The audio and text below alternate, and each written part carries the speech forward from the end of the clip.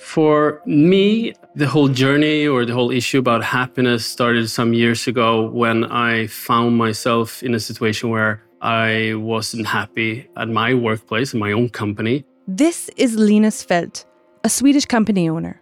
I was exhausted, I was working overtime, and I had huge problems balancing work and life. And I started to notice that almost all of my employees were in the same situation.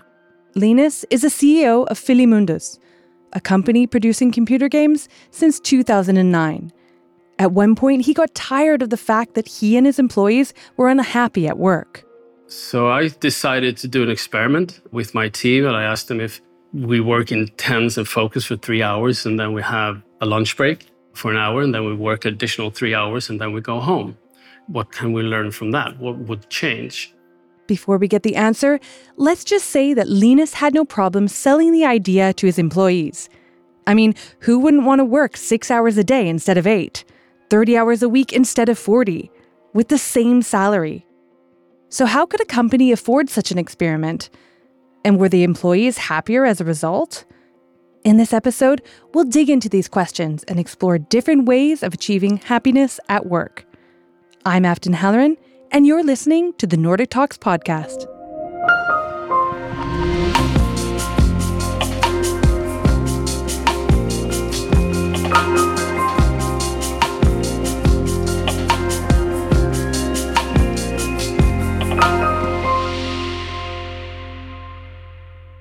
These days, happiness is one of the most talked about issues in workplaces all over the world, especially in the wake of COVID-19, with its lockdowns and working from home. For many, the pandemic meant time to reflect, not only about work, but also about life in general. People in the Nordics should know a thing or two about happiness. After all, they find themselves on the top 10 list of the World Happiness Index every year. But does this mean that Nordic people are inherently happy at work? That they've all mastered the infamous work-life balance? Not necessarily. In the Nordics and elsewhere, more and more people are asking questions about the meaning of devoting your life to a job. Yes, we hear stories about people who feel empowered to leave the jobs that no longer serve them. But there are also many workers who are equally hesitant, often because they don't know how to change their career path or working conditions. The participants in this episode will do their best to help us understand how to do that. They're part of a Nordic Talks event organized by the Harbourfront Centre in Toronto. The talk is a part of Nordic Bridges 2022, a year-long initiative fostering cultural exchange between the Nordic region and Canada. But first, let's return to the Swedish experiment of working 6 hours instead of 8. We took a lot of interesting results from that. It was originally, my intention was to have an experiment for like a couple of months, but we just kept going with that principle for years after that. But the most interesting result was the fact that people left work not being fatigued. They were sort of happy to leave work and they were happy to come back the next day. So I almost instantly saw the effect of people becoming more happy. That was like the most important thing that happened. We'll hear more from Linus shortly. But right now, let's take a step back and look at some other perspectives on happiness at work. I was born with a disability. I've used a wheelchair throughout my life. And, I've constantly just navigated a world that really hasn't been built with me in mind. This is Maayan Ziv. She's a Canadian activist, photographer, and entrepreneur. That was really one of the things that motivated me to solve my own problem, to figure out a way to create a digital platform that could connect people with accessibility information to live more independent and meaningful lives. And I think that adds to a lot of what makes me happy. The freedom of choice, the ability to make decisions based on access and independence. And I think a lot about, the world that we live in now and having the opportunity to be beamed into an event like tonight, that element of equity and inclusion, I think, of being accessible in all kinds of ways is really a very fulfilling concept for me. So I think that adds a lot to how I define happiness. A few years ago, Maayan launched Access Now, a mobile app and website that collects and shares information about the accessibility of places worldwide. Is there wheelchair access, for example? Is there braille signage or other navigation possibilities for the blind? Maayan didn't just start Access Now because of her own situation. It was also a response to the global demand for increased diversity, equity, and inclusivity in the workplace. And she's contributed to the decisive shift in thinking about the importance of accessibility by sharing information from around 35 countries. Now, one thing is physical and online access to the workplace. Another is the content of your working day. Sarah Vermunt, who's also a Canadian like Maayan, discovered what's important in her work life the hard way. I was once in a career that felt pretty bad for me. I was really worn out. I used to be a business professor of organizational behavior, so workplace psychology, ironically, studying a bunch of stuff about workplace happiness.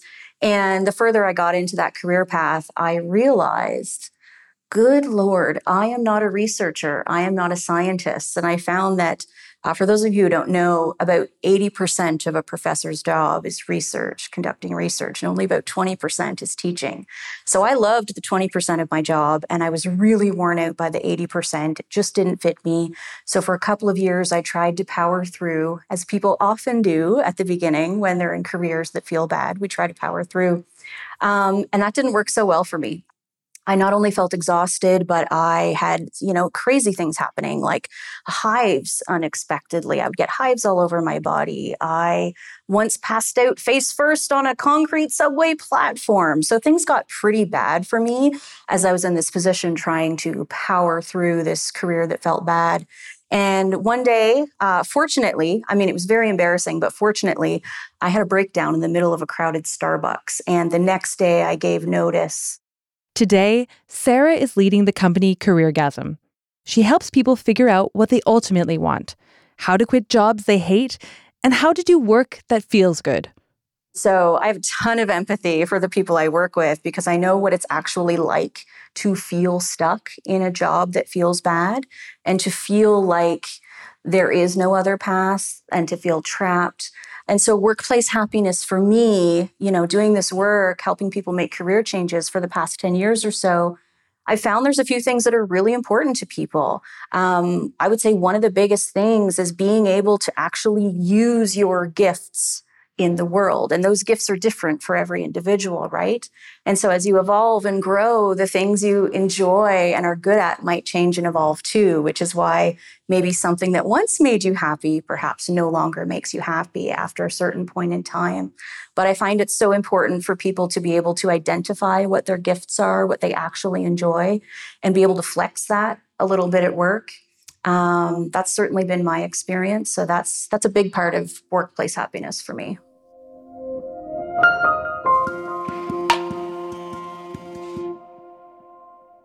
So inclusion, the feeling of freedom, and the possibility to show your talent are important factors for an employee. But what about employers? Do they find the happiness of their employees just as important? What if working less, for example, means less productivity, and in the end, less profit for the company? Let's hear from Linus again. I think there's a general conception, a wrong conception of the fact that if we work 6 hours instead of 8 hours, we're less productive or we don't have time to do as much work.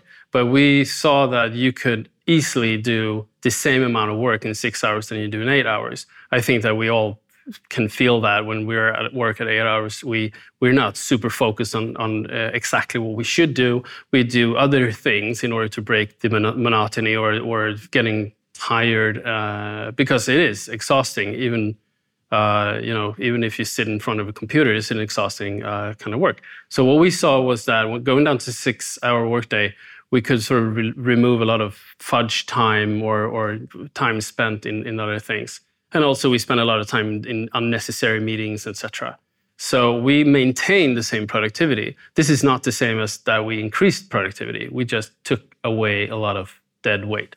I'm hoping that we're seeing a paradigm shift in companies that doesn't believe that if we just treat our employees as resources, and we just push them harder, they're going to be more productive. I think that creating a workplace where people can be more focused, but also have more time for life is something that will, in the end, gain the company more than just profitability. Linus also sees a shift in his employees' priorities. We did a study after the experiment where we tried to measure the importance of salary or pay versus time. And we saw that there's a change of opinion when it comes to that. That status is not as important in terms of having a higher salary or having a higher career. People start to acknowledge that time is a very valuable thing. So for me, it was obvious that those 2 hours, those extra 2 hours, was the world of difference for almost everyone at the workplace. But Linus also admits that the new way of working didn't fit all of his employees. A young programmer, for example, he was just, ready to work 12 hours. What am I going to do with the rest of my time? So we saw that, for some people, it just didn't work. However, and this is one thing that I found very important, is that if you compensate for those extra hours with money, then you create a workplace where you have competition in the sense that, if someone decides that I'm just going to work 6 hours and the rest of the crew is going to work 8 hours, then that's going to be frowned upon. People are going to think that you're abandoning a team, you're not putting, the same, carrying the same weight as we do. So it's very important not to compensate people that decides to work longer with pay. And so we created this exchange system that if you put in extra hours, you will take those hours and have an extended leave or something like that. Again, and for reinforcing the concept of time. And this was something that we found very useful for those energetic programmer that suddenly, I can take an extra week off. And they were like, yes, that's exactly what you can do. And then, it was all good.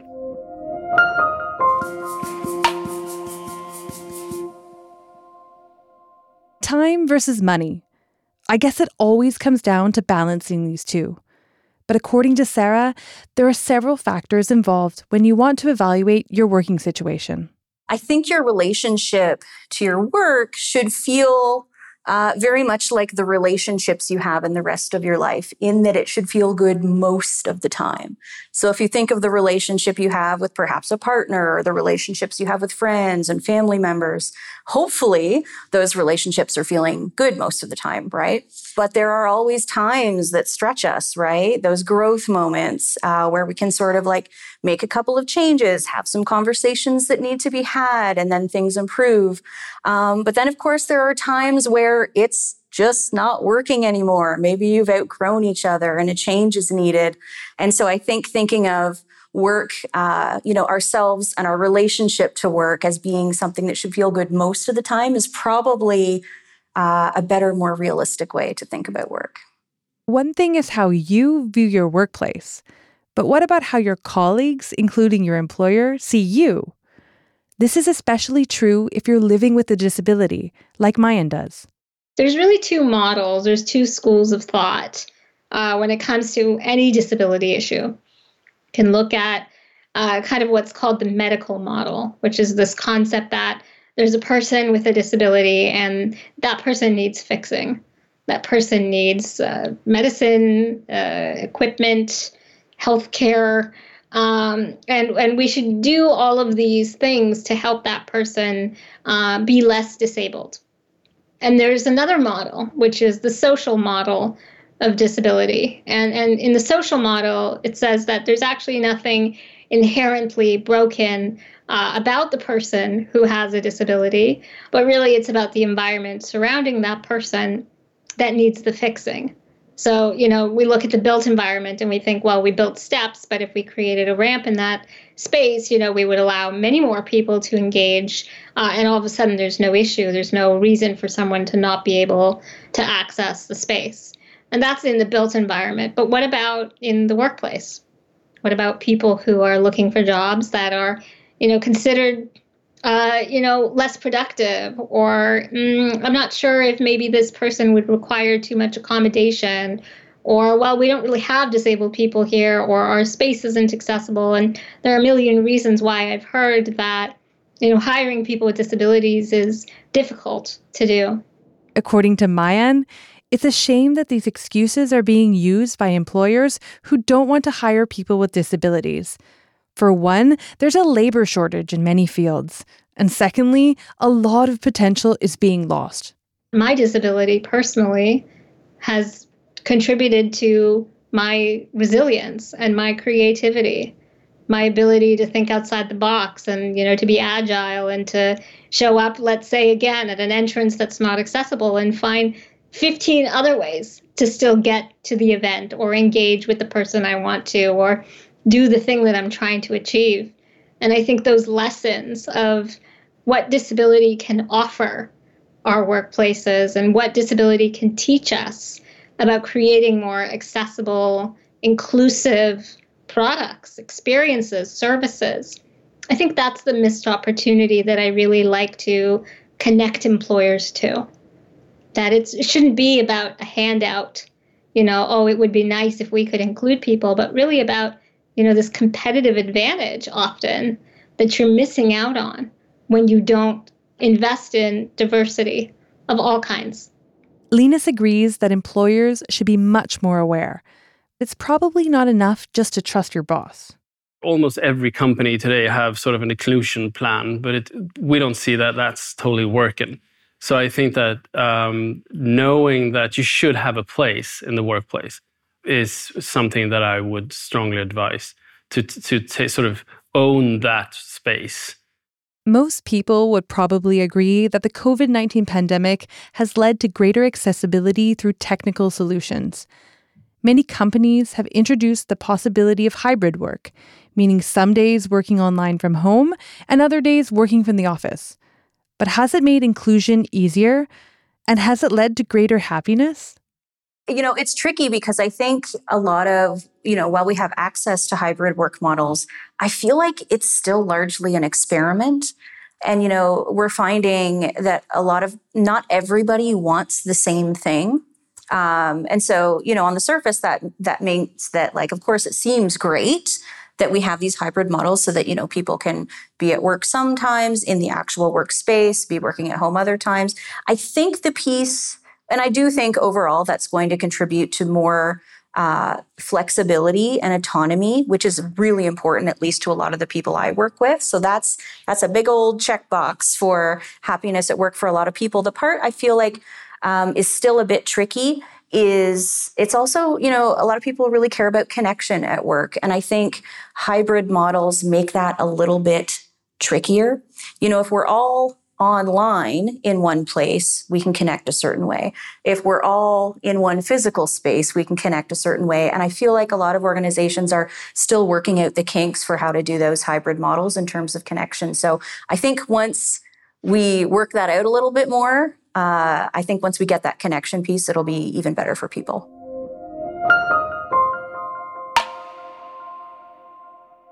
I believe every single one of us wants to achieve happiness at work. But what do Linus, Maayan, and Sarah see as the most important step that we can take in that direction? Maayan first.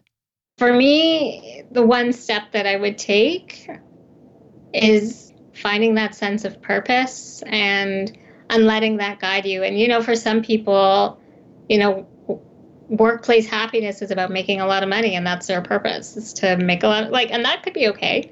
And to Linus's point, sometimes it's about time and having that time back. And I think for me, I didn't really have a choice about figuring out who I was as a person. Pretty young, I was like, oh, okay, I got to do things a bit differently. And while I watched my friends and my siblings kind of grow up around me and try to figure out who am I in the world and what do I want?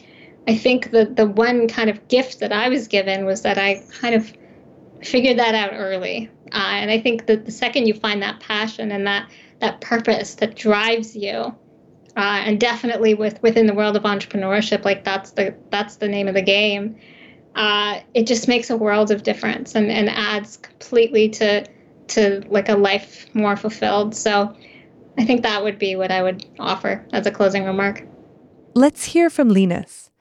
I think that if you, as an employee, wait for the company to sort of adjust themselves, it's going to take time because, again, they want to be very, very profitable. I think that what you should demand is to sort of break out of your silo. This is where I'm put here to do this.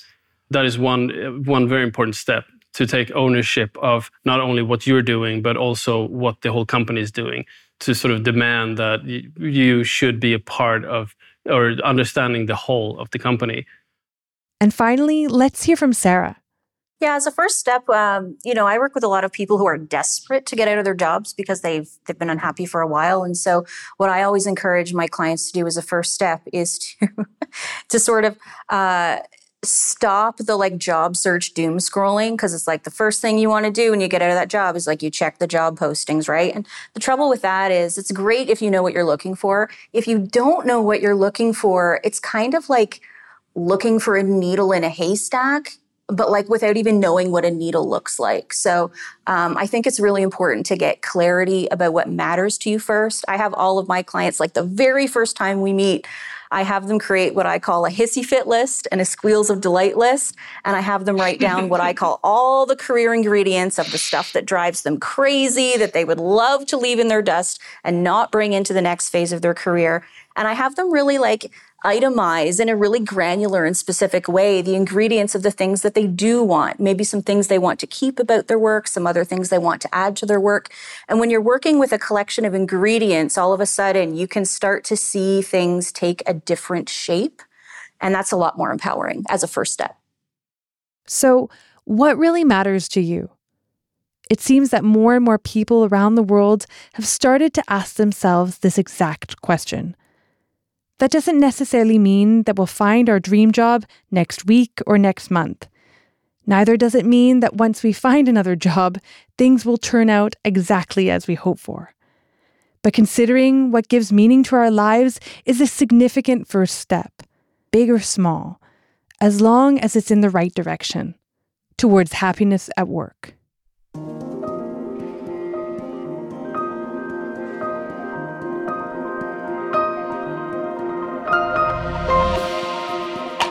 Check out NordicTalks.com to learn more about the people that you meet in each episode.